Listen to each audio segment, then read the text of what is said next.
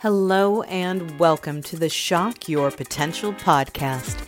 I am your host, Michael Sherlock. Each one of us holds great potential, and tapping into that potential is my passion and my mission. Shock Your Potential is a global leadership training company dedicated to creating positive, productive, and profitable workplaces. We develop, nurture, train, and guide leaders at all levels and at all points in their career. Through this podcast, I get to interview amazing leaders who are shocking their own potential and the potential of those around them. Learn more about us today at shockyourpotential.com and shockyourpotentialpodcast.com. And don't forget to check out my 2 best-selling books, Tell Me More, How to Ask the Right Questions and Get the Most Out of Your Employees, and Sales Mixology, Why the Most Potent Sales and Customer Experiences Follow a Recipe for Success. Join us now as we meet another great guest. And don't forget, subscribe, rate, and like us today. Thank you for joining me on another episode of Shock Your Potential, where we are talking about all things entrepreneurship this episode. And my guest, and I'm going to actually, believe me, I know my guests never know that I'm going to mess up their last name, but I don't think I'm going to do it this time because he gave it to me phonetically. So it's Lance Graulich. So look, I'll never forget that. And if you guys read it in the show notes, good luck trying to figure out that pronunciation. He is the founder and CEO of Ion Franchising. And what he does with this is consulting with business owners who maybe want to get into franchising. He works with over 500 franchise brands, and he helps entrepreneurs find their perfect fit. I know a lot of people are very interested in franchising these days, so this is going to be great. But what I really want to get into on his bio is this. At one point, he was also a multi-unit, multi-state franchisee of both Wingstop, which I love, and this one, which I really, really love, which is Krispy Kreme. He has created countless startups and this is the title that I want for myself, the industry-leading donut expert. I mean, how can you go wrong with that? And currently, he's a founder of the donut chain called Pink Box in Las Vegas. And his latest startup bakery project is with a Food Network star. I don't know if he's going to be able to dish on that or not.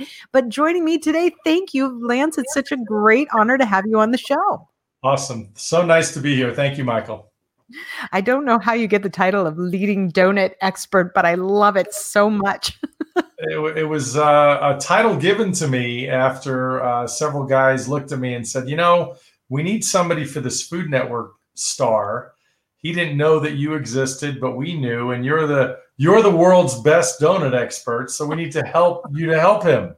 And here I am. So. Oh my God, I love it. That's so great. And you're like, yes, I am. I do love donuts. I don't try to eat them very often because that would be real big problem. And in Philadelphia, where I live, in Reading Terminal, there's this donut place that is owned by the Amish.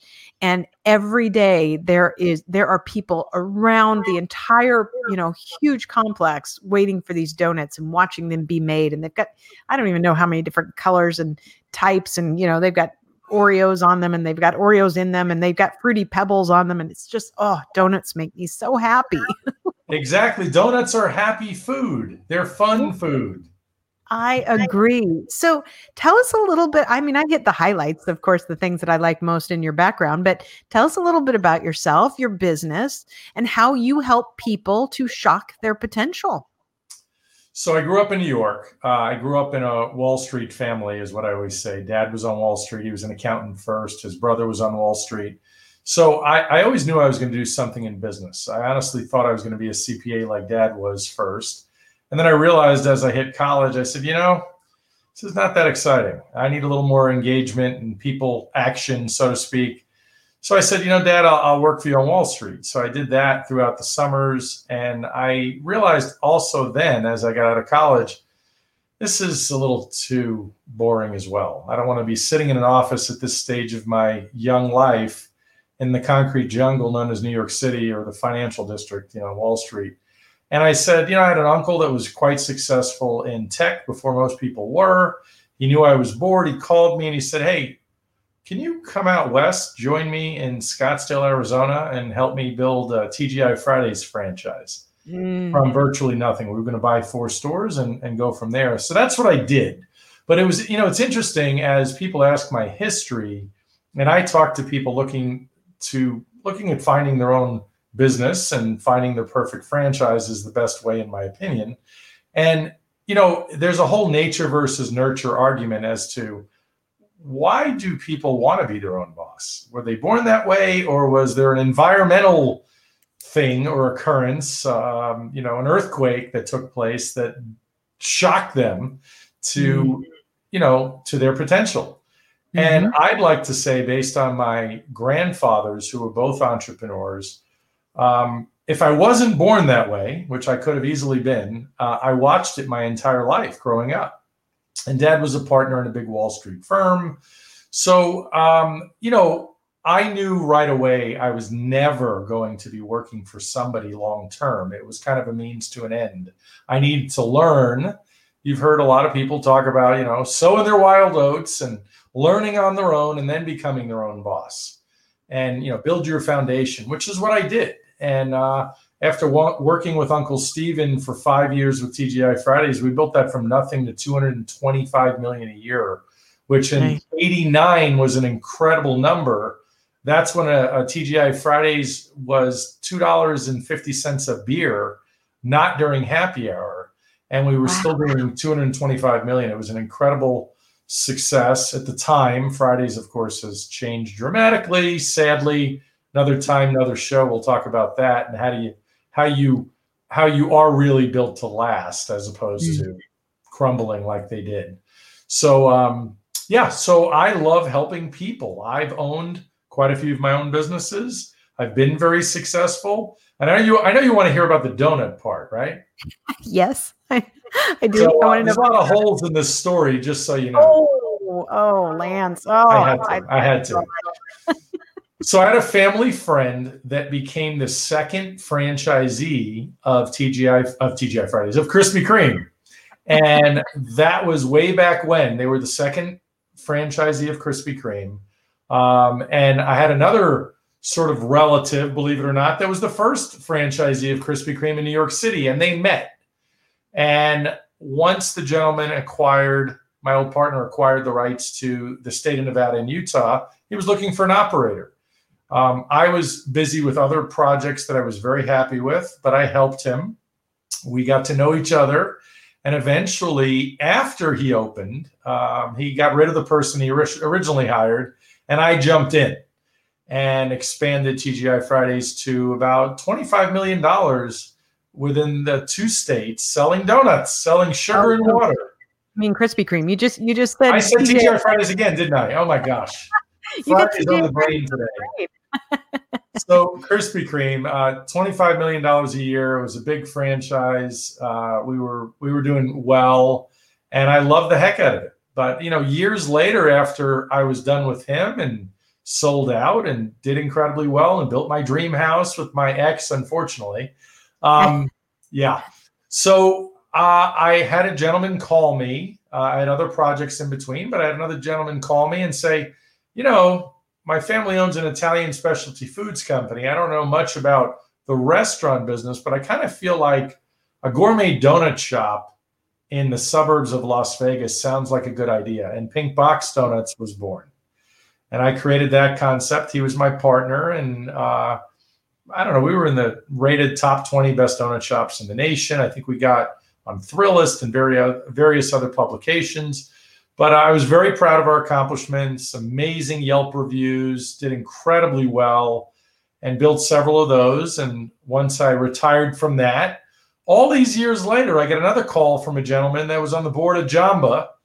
And he calls me and said, I know a gentleman that's a Food Network star. He's got a contract. His name's Chef Robert Teddy, big bushy beard. He won Halloween Wars and he's all over the map. Everybody knows him, it seems. And Robert and I, to this day, are fast friends, and I've helped him. And Wicked opened just about 6-7 weeks ago, I think it was. And as a matter of fact, I probably have to go in tomorrow and have a donut, have an apple fritter. So, look, it for me, I'm a self-taught chef. I love the hospitality business. I love the world of franchising. And Chef Robert hopes to be able to franchise someday soon enough. So that's where we are today. I love it. So many fun things in all those stories. What I really love to, when I talk to people about shocking their potential, it's about, learning from the experiences you have and growing with them. And so you kind of bounce from one to the next and continue to evolve. And I think that that's when, real magic happens because, you're like, oh, look now, and another door opens and another door opens. And before you know it, sometimes the path you had planned for yourself is completely different. But what a ride you'd never turn down. And I advise people all the time, it's all about starting because so many people talk about doing things. Now, arguably, I might have jumped into things that I should not have, or maybe I stayed too long, if you know what I mean. Because there's a creative nature to me. I love the creative process. My license plate is still creator to this day because I like to create. I like to get busy. I like to launch and scale. But the maintenance part is not me. I don't like maintaining. I feel a lot of people can maintain. That's not me. I'm a grower. That's really important to know because, there's certain things that, especially for entrepreneurs, that you better be honest with what not only your capabilities are, but where your desires are. Because you're absolutely right. I know because I've been in sales my whole career. I love going after, I love the chase of a new training program. I love the chase of a new, speaking gig. I love those things. And not that I don't enjoy, fulfilling them because I do as well. But it's always that sense of chase. I love the chase. There's a lot of adrenaline in that. Now, when it gets down to running my business and doing like the finances, I hate that part. That's not. Absolutely. I never wanted to do anything, any duty or have a role that anybody else can do. I want the advisory role. I do not mind getting my hands dirty. Everybody knows. I mean, at Wicked Donuts, the recent project, I still got in there early in the morning and showed them how to clean the fryer on my hands and knees, showing them how to do it. I do know how to do everything. I get involved in every aspect. But long term, you can hire better people for that. Yeah, absolutely. And it reminds me, as you were talking about that, I have now a great connection, Max Brenner, and he started Max Brenner's Chocolates. Yes, yes. He's on a new path now. So he sold that, company, and now he has a new chocolate company. And we were talking one day, and he said, the thing is, I want to create just like you. I love to create. I'm creating chocolate experiences. I'm creating chocolate stories. But I need people to make sure, that they know that we need a refrigerator that keeps our chocolate at whatever temperature. And he goes, I don't want to be responsible for picking out the refrigerator. I just don't care. Like, I know it's important. I want somebody else to deal with that because I want to keep my energy focused on creating new chocolate stories. I love it. That's it. That's exactly it. It's just like a football team. There's a quarterback. There's a punter. There are big burly linemen that are doing certain things. Everybody's got a role. Yeah. Well, and I know one of the things that you do is you help people figure out, what franchise they want for their dream, which I think is incredible. My one of my brothers owned Great Clips, three locations for years, and he learned the process. And I know that just in the last year and a half, he finally sold them all. Kind of completed that journey. That chapter in his life. And I remember asking him, I'm like, because he and his wife were shopping around for all kinds of franchises, and you could have blown me away when that was what he came up with. Like, he spent his whole, career in the food industry. I have to add to that. It's so funny because just this morning I was talking to a gentleman that came to me through a referral, through a friend of mine. And I told him a Great Clip story I have about a friend of mine who owns, number 20 is under construction, Great Clips. Mm-hmm. And he's a banker that had no hair and probably hasn't needed a haircut in 30 years. And, because as you can imagine, Michael, people call me and some people know exactly, or they think they know exactly what they want. And that's wonderful. But a lot of times they don't. And, in this case, he didn't know he wanted a franchised hair salon. In fact, he laughed when somebody proposed that to him, and he's like, "Are you nuts? Why would I do that? Why do you even think I would care about that? I'm not even a customer. Yeah. Or I can't even be a customer." But he did incredibly well. What he's doing at Great Clips is phenomenal. And it's look, there's a profit path that I take people through, and there's a whole validation stage to the selection process for buying a franchise. So it cuts down dramatically, and in some cases can practically eliminate the risk factor. It just depends what you want to get involved with. And look, my favorite expression, clarity is currency. So if I can get clear on understanding what your goals are, how important is ROI? Because sometimes when people get involved in a restaurant, you're not getting your money back until maybe 5 years. But Absolutely. You get involved in a Great Clips, which today is probably $155,000 or so to open. You might make 70 a year, you might make 80. So you could get your money back in 2 years. That's fantastic. And once you get involved in multiples, it's an incredible income. And the exit strategy, when you get involved in franchising, you can easily sell for 4 times cash flow. Yeah. Which is another one of the many reasons. But it's funny you mentioned Great Clips. It is. And I remember asking him, are you glad you did it? And I know there were times he had a lot of headaches because he had them in kind of a smaller community. And so he had problems keeping staff, just because, if they'd got, 50 cents an hour somewhere else, they were gone. But finally he hit his rhythm. But what I thought was really interesting is, like with Great Clips, they would have this annual, buy gift certificates. Yeah.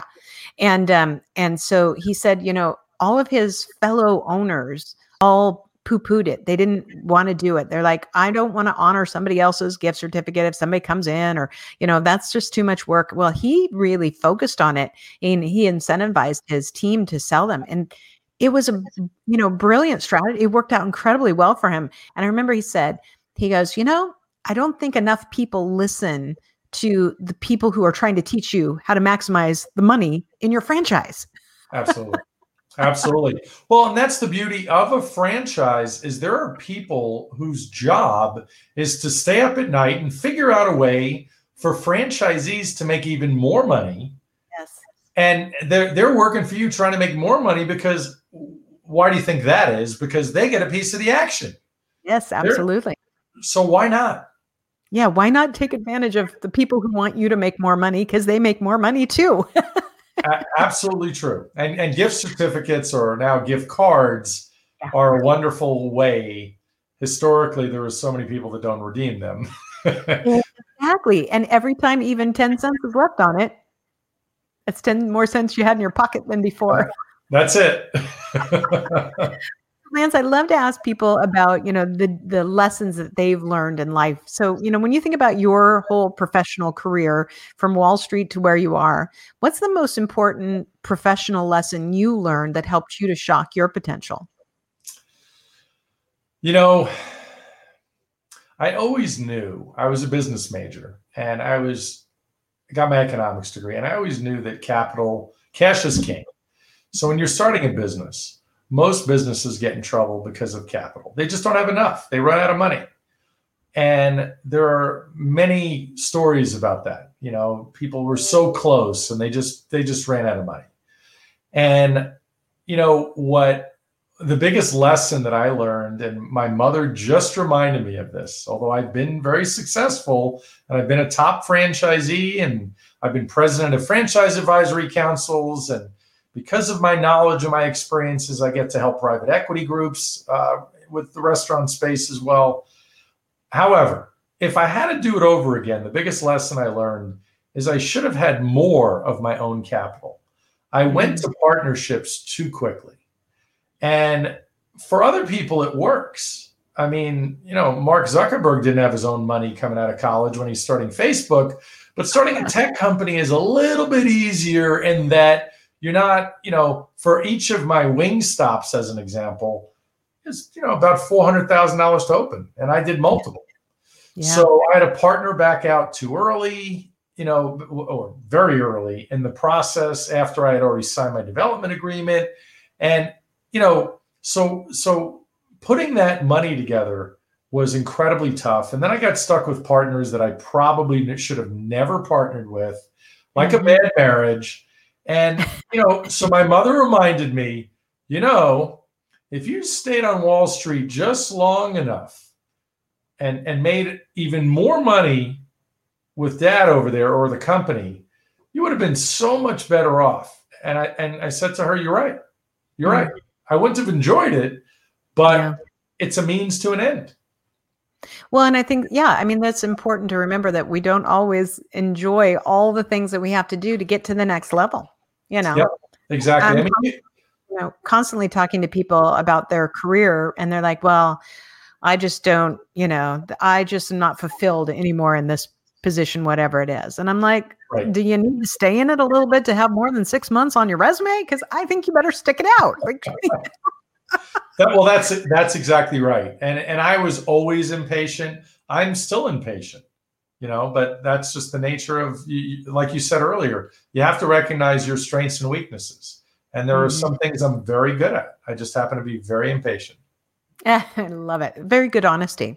So now here's my fun question where, it's a little magic time machine. So if you could go back in time and talk to the younger Lance and tell him anything that would have shocked his potential farther or faster or kept him on the same path, other than what you just told me about, work for your dad longer, make more money, when would you go back to him and what would you tell him specifically? Well, that would have been it. I would have gone back to him and said, stay working for Dad. We know you don't love it. We know you love Dad, but it was the company in general. So that really is the answer. I would have gone back in time and stuck it out.